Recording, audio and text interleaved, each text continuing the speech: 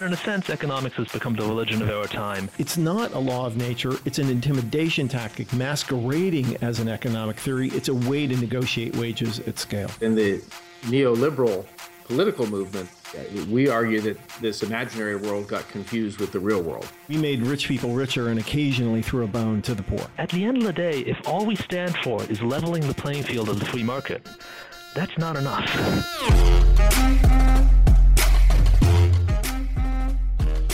From the offices of Civic Ventures in downtown Seattle, this is Pitchfork Economics with Nick Hanauer.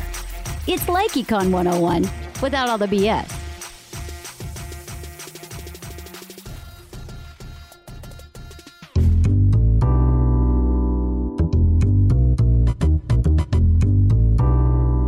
I'm Nick Hanauer, founder of Civic Ventures. I'm David Goldstein, Senior Fellow at Civic Ventures. I'm Stephanie Irvin. I run a lot of our advocacy and campaign work here at Civic Ventures. So, Nick, last week you introduced us to Pitchfork Economics. You told us that the pitchforks are coming for us. Right. This episode, we will talk about why and start by asking the question, is Econ 101 a lie? You ever taken like an Econ 101 course? No, I've never taken an economy class. Yes, microeconomics and macroeconomics 101. No, I haven't. Oh, I guess I did in college. I have taken Econ 101, 201, 301, 401. No. Yeah, I did in college. So really, there's kind of two ways to talk about Econ 101. There's Econ 101, the actual class you might have taken in college, and that taught you neoclassical economics. Then there's Econ 101 in the rhetorical, political sense, where you make some argument for raising the minimum wage and somebody rolls their eyes at you and says, it'll kill jobs. I mean, come on, it's Econ 101. Yes, yeah. And that form of Econ 101, what the writer James Kwok calls economism, is best understood really as methodology for social control. It's a way of enforcing status constructs. It's a way of sort of bludgeoning people into believing that what they get is what they deserve, among other things. But in this episode, we should really focus, I think, more particularly on the weaknesses of the underlying academic economic construct, which is neoclassical economics. The way in which the definitions, the assumptions about human behavior are wanting, the assumptions about the dynamics of human social systems, in other words, how people interact, is deficient, and the way in which we characterize prosperity and economic growth, largely around statistics like GDP, why that's also deficient and why that's just not working out. But a fun thing to reflect on is the way in which the sort of macroeconomic neoclassical construct is under attack. But so can you guys just explain the difference between macroeconomics and microeconomics? Yeah, there's a difference between micro and macroeconomics. Microeconomics is about economic behavior on the micro scale, how people behave and what their interactions are, and among other things, the impact of taxes on incentives and so on and so forth. And macroeconomics is about the big picture, how the whole economy behaves as a consequence of those micro interactions. We have a problem with microeconomics here at Civic Ventures because all of the underlying assumptions that neoclassical microeconomists make about human behavior turn out to be just objectively false. And, you know, the point of the podcast is to explain to people how and why those assumptions are wrong, and more particularly why they should care, why it matters. So since I skipped taking Economics 101, honestly, why should I care? So the existing theory in all economics is built on the assumption that people are perfectly selfish, perfectly rational, and perfectly calculating. And that assumption about human behavior undergirds everything that economists do. So why does this matter so much? Because if your economics accepts the truth about human behavior, that people are reciprocal, moral, approximating, emotional rather than selfish, rational calculators of their self-interest, then when you look around the world at all the prosperity in it, what you can see quite clearly is that it was reciprocity and cooperation and morality that created all this prosperity, not selfishness.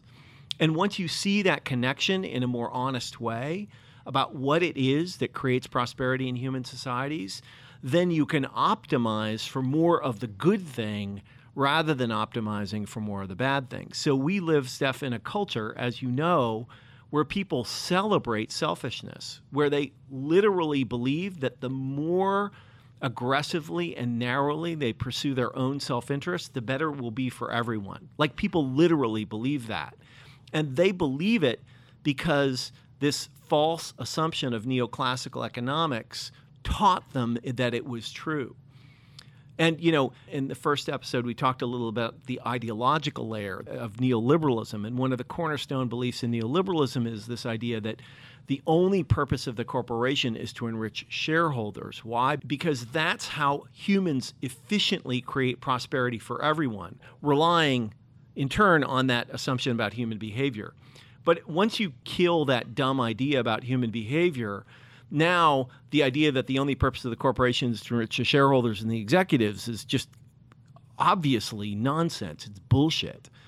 And so that's why getting this right is so important. It's not just an academic question. By accurately settling the academic question, you inform the ideology that people will accept about how to organize their lives and the policy agendas they will enact to make the world a better place.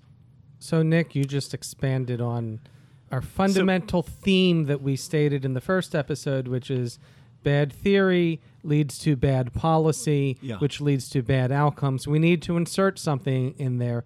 It's actually bad theory leads to bad narrative, which leads to bad policy, which leads to bad outcome. And the worst lies are the ones we tell ourselves. Exactly. They're the most convincing. If I don't think I have choice or agency or can change anything about how the economic world is just inserting itself on me, then I am less likely to advance our collective interest in doing something differently. That's right. And so people over the last 40 years have been relentlessly told that selfishness is righteousness and that your only responsibility is to advance your own narrow self-interest. And if you do that, the public interest is served.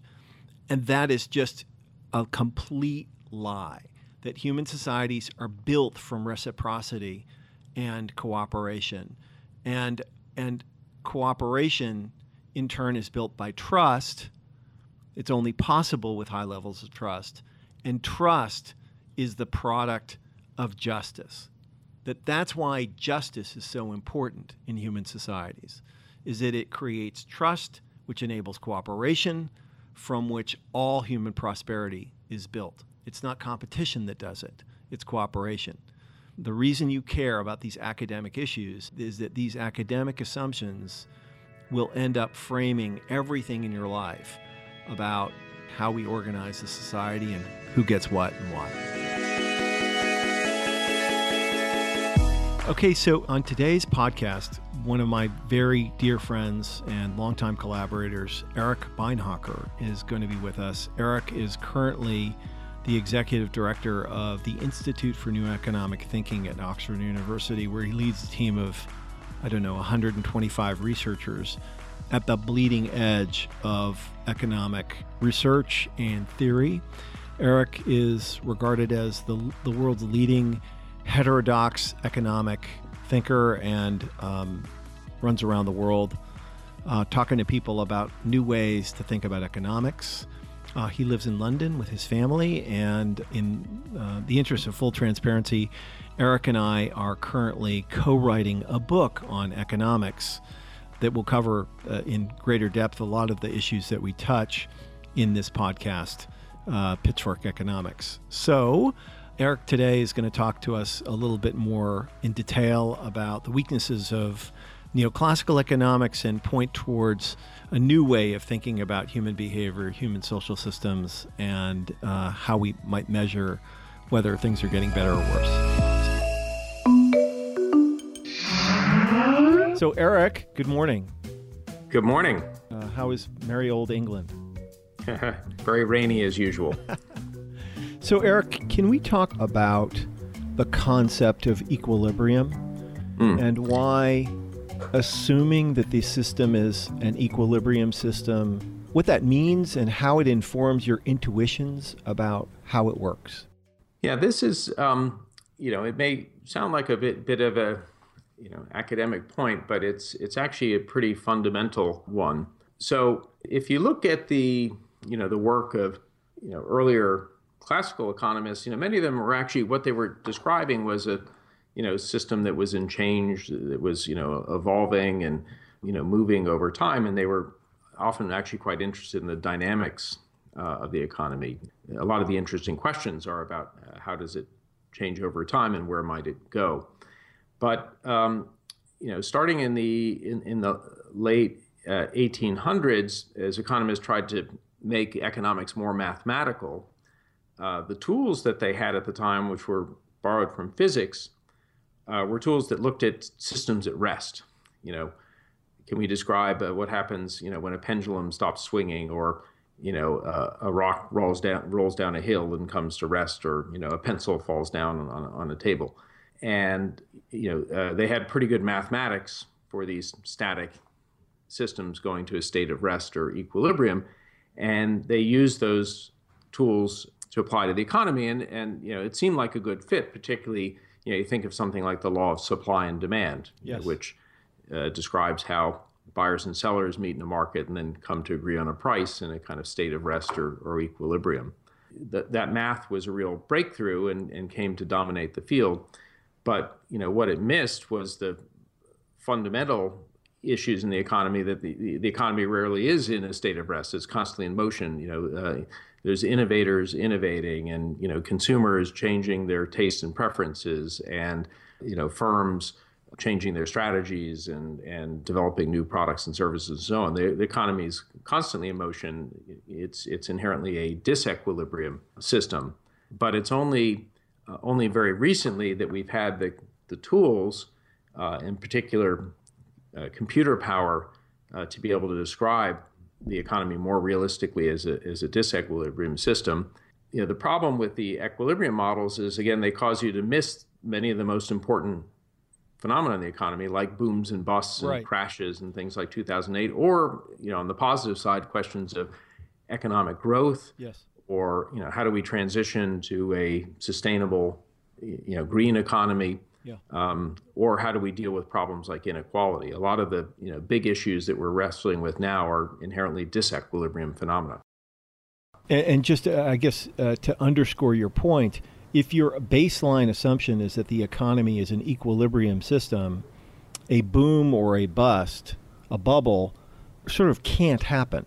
It's not supposed to happen. Well, you kind of go through two stages. First is a sort of denial. Yeah. It can't happen. But then when it's happening, then, the answer is do nothing. Right. Because, the system it will come back to equilibrium. It will come back to equilibrium. And you can see how this kind of thinking and these theories then inform the political debate. Right. There were many during the 2008 crisis that did argue the best thing we could do is do nothing. Yeah. And I think the evidence is pretty strong that if we did nothing, we probably would have, instead of a Great Recession, we would have had a true Great Depression. Right. Again, it's a very abstract concept, but if you're in a closed equilibrium system like a bowl with a marble, if you throw the bowl in the marble, eventually it will come to rest at the bottom. It will come to equilibrium. Exactly. And if all you have to do is do nothing. In fact, if you want it to come to rest, doing nothing is your best bet. Doing nothing is your best bet, exactly. And also, quite importantly, a brilliant but rather strange Italian economist named Vilfredo Pareto, who is known not just for his mathematics, but also the fact that he kept something like 20 cats in his house. He came up with this idea that this equilibrium point was also the optimal point for the economy. It was the economy when resources are being, used in their most efficient and, best way for society as a whole. So a further point is that, by doing nothing, letting the economy come to equilibrium, that you'll come to the best outcome for society. So this leads to then views that, like, the economy on economic inequality, right, that there's nothing we can do about it, and that's actually and the level of inequality we have is the best and most efficient outcome for society. Right. Well, this all makes sense now, because anybody who's had a cat knows that they reach equilibrium 17 hours a day. Excellent point. So to be clear, Eric, you are outside of the economic consensus. So when you talk to your fellow economists who still subscribe to the neoclassical equilibrium models, how do they explain things like the minimum wage, that it never seems to work the way their models predict it will work? Well, it's funny. Economics is in a real state of flux right now, which actually makes it a very exciting time to be an economist. So, many of my colleagues will actually push back at me and say, Eric, you're fighting against a straw man. The neoclassical model's dead. Nobody takes it seriously anymore. Don't flog a dead horse. And to Congress takes it many seriously. degrees, that's true. Again, as I mentioned, lots of economists are doing work on behavioral models and realistic institutional models and more dynamic views of the economy and so on. But there's a big disconnect between this work and work in the kind of more applied and policy area. Again, if you look at a lot of the academic work on an issue like the minimum wage, it is this in this kind of fairly narrow neoclassical framework. If you look at a lot of macroeconomic modeling, on things like monetary policy or fiscal policy, again, it's comes from this neoclassical view. And part of this is just economics. It takes time to change. Part of it is that it's hard to do these things in a new and better way, and it takes more work. But some of it is also just habits of mind. People have been used to thinking this way for a long time, and it's hard to change. So the policymakers are lagging the discipline. Well, no, actually, so it's kind of a bit of a sandwich. So I'd say at the more kind of level of basic research, there's a lot of exciting stuff going on. And in the policy community itself, there's a big appetite for new approaches and models. So actually, the central banks are some of the leading advocates for these new approaches and are very disillusioned with the standard models. And we have conversations in treasuries and finance ministries or environmental ministries, or lots of places in governments and in the policy community where we get a lot of interest and support for these ideas. It's more the kind of applied part of economics in academia that actually seems to be lagging.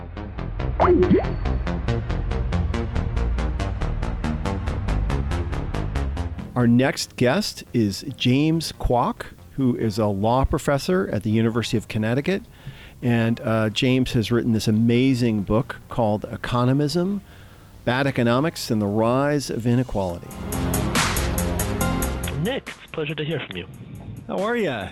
I'm well. How are you? Good. How goes the battle? Poorly. I think that's honest but accurate. Hi, Professor Kwok. Thanks for joining us. Hi. This is Stephanie. Yeah, my pleasure. Why don't we start by just telling us what economism is? Because we should start with our listeners with that. So just reprise the book and the concept. Yeah, so economism is the misuse of very simplistic models from first-year economics to try to make claims about the world, claims that are politically convenient to some people. So for those of you who have taken economics or haven't taken it, the first thing you learn is you learn about supply and demand and competitive markets. And you learn that the forces of supply and demand essentially create a perfect world because everyone gets paid exactly what they deserve and all products cost exactly what they should make and all resources get allocated to their best uses. And I say this is first-year economics because when people study more economics and go to graduate school and so on, they learn that this model really applies to a very small segment of the economy. But what's happened is that beginning especially in the 1950s, 1960s, conservative ideologues started using arguments based on this very simple supply and demand model to say things like, very famously, the minimum wage hurts poor people because the minimum wage is essentially a price floor in the market for labor, and it creates a shortage, and that shortage is unemployment. And I think this kind of argument has been very powerful for a couple of reasons. One is that it invokes the power of economics, which many people are just intimidated by. Right. And then secondly, it allows this particular kind of rhetorical argument that you heard first among conservatives, which is that I really like poor people, and I really want to help poor people, and that's why I'm against the minimum wage, and that's why I'm against welfare. You hear that one too, right? Welfare hurts poor people because it undermines the incentive to work. Yeah, that we would pay you more, except that would be bad for you. For you, exactly. So, and that is, that is a godsend for the right, because they've been accused for centuries, since Dickensian England, they've been accused of just like not caring about poor people. Right? Right. What Milton Friedman, the economist, gave them was this tool to say, no, we are actually the champions of the poor. What was your goal in writing economism? What were you hoping to achieve? I guess I had two audiences. Neither one was kind of conservative Republicans. One was I wanted to equip progressives to be able to understand what people were saying when they said it's just economics 101, because I think a lot of people find that intimidating. And I think a lot of progressives would not know how to argue with someone who gets out a cocktail napkin and draws a picture and shows that the minimum wage creates unemployment. So I wanted them to give them a little bit of economics and to show that this is not the whole story. In a few cases, to teach them the other side of the story, but more generally just to make people more suspicious of that whole line of reasoning. It's just economics. And then I guess my second audience was I guess moderate Democrats, because I think many people have been won over to the idea that, as Bill Clinton said, government's not the solution. As Al Gore said, government should be smaller. A lot of Democrats have been won over to the idea that really we want the free market to generate prosperity, and all we need to do is kind of tweak it around the margins. And I think that's just wrong. So I was hoping to convince a few people of that. But so, Professor Kwok, are you arguing that folks are applying the lessons of Econ 101 incorrectly, or that the lessons in Econ 101 are themselves wrong, or both? I think they're being applied incorrectly, but it's partly the way people learn Economics 101, because in a first-year class with a good teacher, and most economics teachers I have no reason to think are bad, they will explain the model, and then they will say, this is an analytical model, we use it as a starting point, and then we look at ways in which the world differs from the model and how that changes the outcomes. But I think that, first of all, it's much easier to remember the model than the caveats. And secondly, a lot of public policy debate is essentially kind of like it's a debating club in which people try to score points, by clarity and simplicity. And this provides a handbook of clear and simple arguments against many kinds of government intervention. Because again, the starting point is essentially that private markets generally produce optimal outcomes. So I think it's largely a case of misapplication. Often it's a common trope among commentators. They will say, I'm sorry the world is this way, but it's just economics 101. There's nothing I can do about it. Right. It's a way of disclaiming all agency, pretending politics doesn't exist, and saying this is just a force of nature. It's like gravity. But again, if you talk to an economist who, a professor, maybe one with a Nobel Prize in that very subject, most of the time they will tell you things are more complicated. Yeah. So can you deconstruct the claims of economism a little bit more? Like, how do they resolve in the public discourse? Yeah. So, I think the minimum wage is perhaps the simplest example to talk about. As I said, the diagram you can draw on a cocktail napkin says that if you have a minimum wage, it will cause unemployment.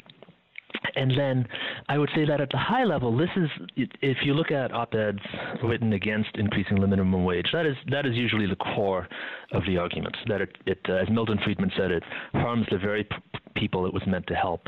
But then I think there's a level below this as well, because what's happened, I think, has been amply documented, is over the past 50 years, the conservatives have funded and developed a network of think tanks that dwarfs anything comparable on the left, in part because most Democratic-funded institutions end up being centrist for reasons that I don't fully understand. And so this basic claim becomes then the starting point for these think tanks to put out industry-funded studies that then purport to back up the claims of economism. Because I'd say that, this, on questions like this, on public policy questions, the attack from the right kind of takes two forms, and one is the sound bites that politicians use and that people use in op-ed articles, saying, look, it's just economics 101. And then on the second level, there is an industry of organizations who will churn out white papers and empirical studies to kind of just muddy the waters. Yeah.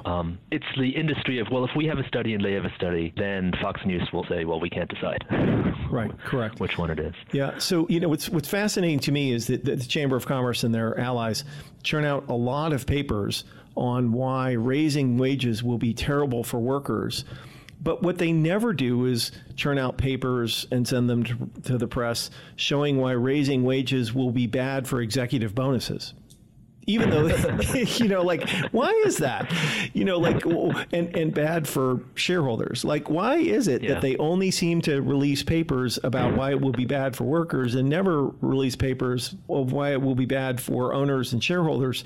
And this is, of course, because they're trying to advance a moral argument that they think can win the day. We're rich, you're poor, and we want to keep it that way doesn't sell. And the other thing that I think is worth mentioning is that the marvelous historian Yuval Harari has said in his books, and I really do think this is true, is that the iron law of history, and the one that, sort of undergirds all of the narratives that hold human societies together, comes in one of two forms. Either God says, or it's a law of nature. Yeah. And that is why economism is so powerful, and that is why it takes that form, is because what folks are saying is that raising wages kills jobs is just like force equals mass times acceleration, that these are laws of nature. Exactly. They are inviolate. And that if you contradict them, well, you just don't understand physics, or you just don't understand economics. That they are asserted as if they're laws of nature. And here's the thing about force times mass equals acceleration, is that it is true in every circumstance where it has ever been tested. Yeah. It is always true. It's never not true. That's why it's a physical law. But raising wages kills jobs is never true. It's not a law of nature. It's an intimidation tactic masquerading as an economic theory. It's a way to negotiate wages at scale. Yeah. So that sentiment is very familiar to me. The epigraph to the book is a quote from Baudelaire. It's the one that has been cited many times, where he said the devil's greatest trick was convincing people that he didn't exist. And, I started off the book talking about Candide by Voltaire, which is most, well-known character is the philosopher Pangloss, who's a caricature of Leibniz, who says this is the best of all possible worlds. And I think that, part of the I don't know if I quite make the analogy in the book, but in a sense, economics has become the religion of our time, or at least the religion of the kind of policy and political elite.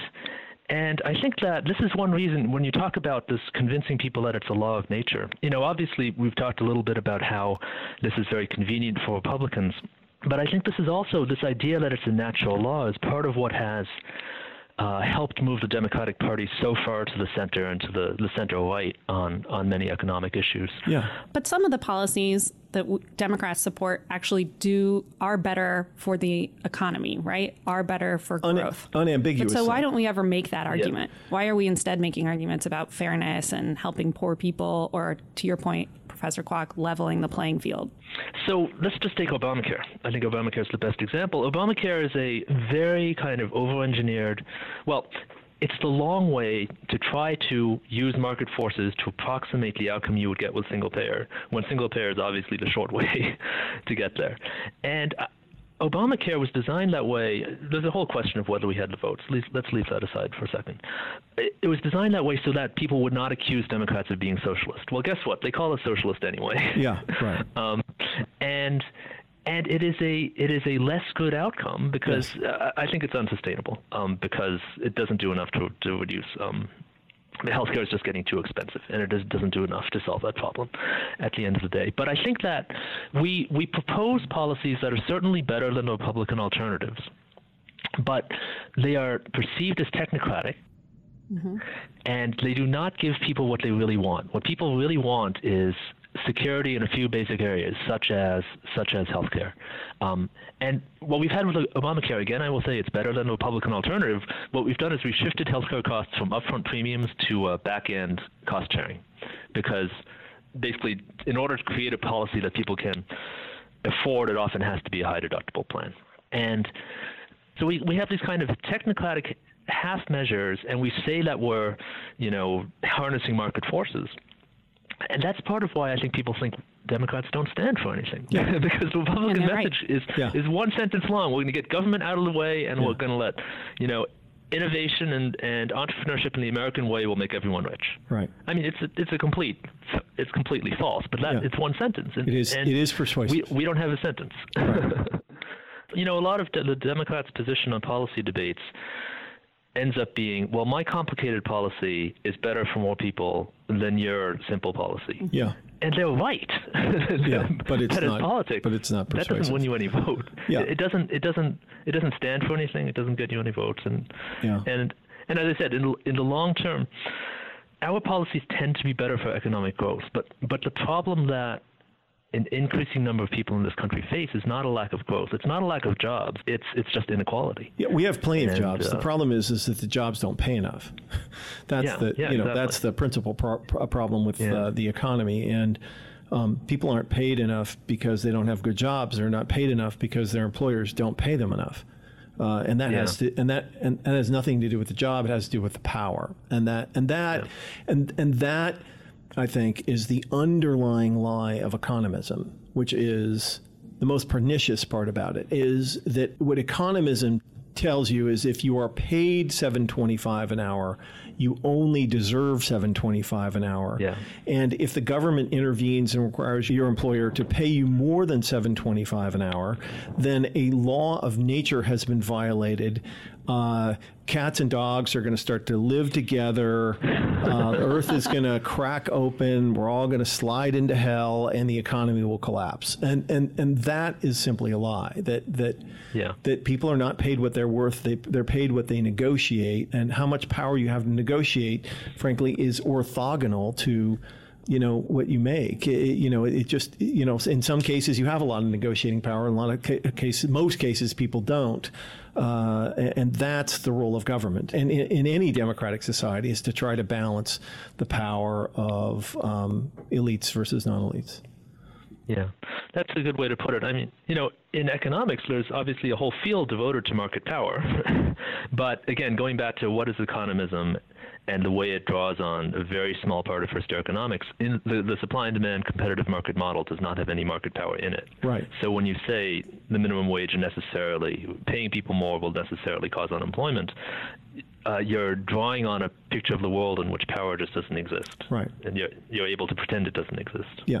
And in a world where mostly that's the only thing that's important.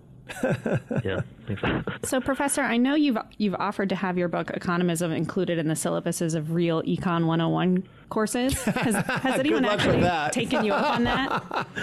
To be honest, I'm not actually sure. I get requests for review copies. I send them out. I haven't followed up to find out. I'm probably a little scared to ask.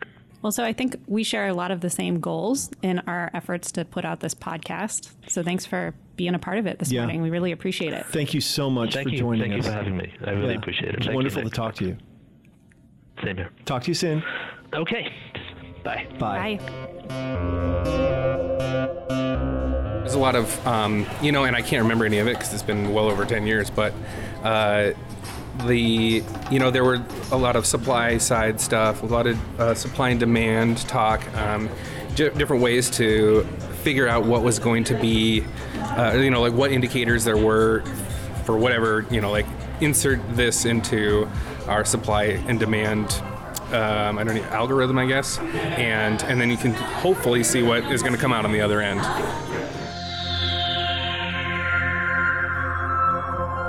Do you think neoclassical economics was a lie from the beginning, or was it some guys really just trying to simplify how they understood the economic world and explain it. Yeah, so it's unfair to call neoclassical economics a lie. It's fair to call trickle-down economics a lie because that's a very deliberate effort to manipulate power and economic arrangements.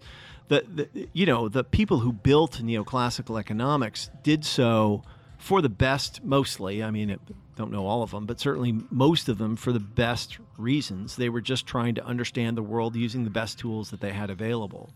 And many of them, at the time that they offered these theoretical constructs, were explicit about saying, look, this is just a model. This is just a way of modeling some things.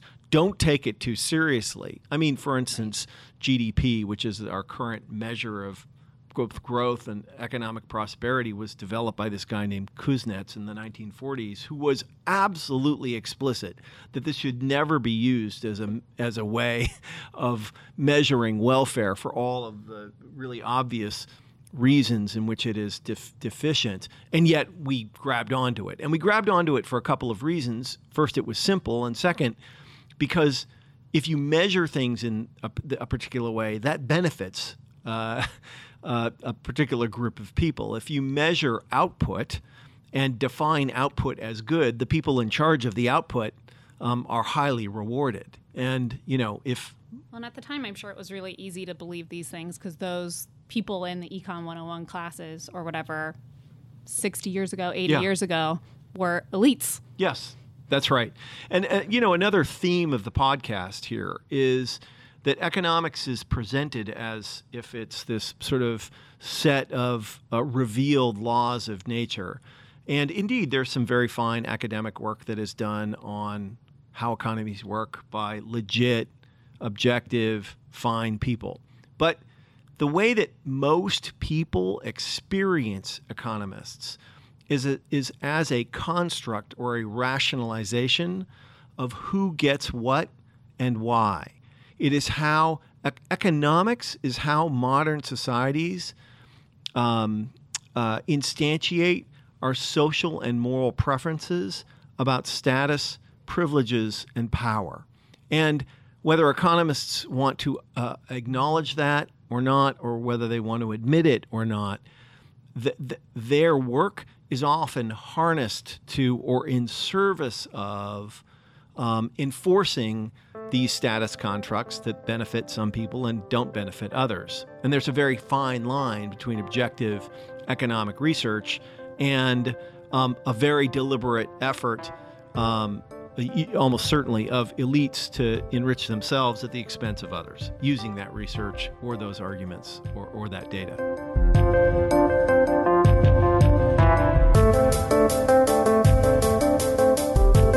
Do you remember anything that you learned in that class? No, not a thing. It's been a long time. I don't remember anything. I don't remember. Whether or not it was true, I guess I don't know, because I didn't pay close enough attention. So in the next episode, we're going to talk about the trick in trickle down. And here's a preview. It's a scam too. What people have to recognize is that these stories that are told often are not told because they're true. They're told because they're the most effective way ever devised for elites to continue to gain advantage and keep other folks down.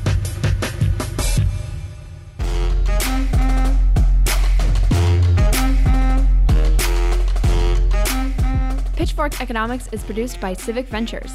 The magic happens in Seattle in partnership with Large Media, that's LARJ Media, and the Young Turks Network. Find us on Twitter and Facebook at Civic Action and follow our writing on Medium at Civic Skunkworks. And you should also follow Nick Hanauer on Twitter at Nick Hanauer. As always, a big thank you to our guests and thank you to our team at Civic Ventures. Nick Hanauer, Zach Silk, Jasmine Weaver, Jessen Farrell, Stephanie Irvin, David Goldstein, Paul Constant, Nick Casella, and Annie Fadley. Thanks for listening.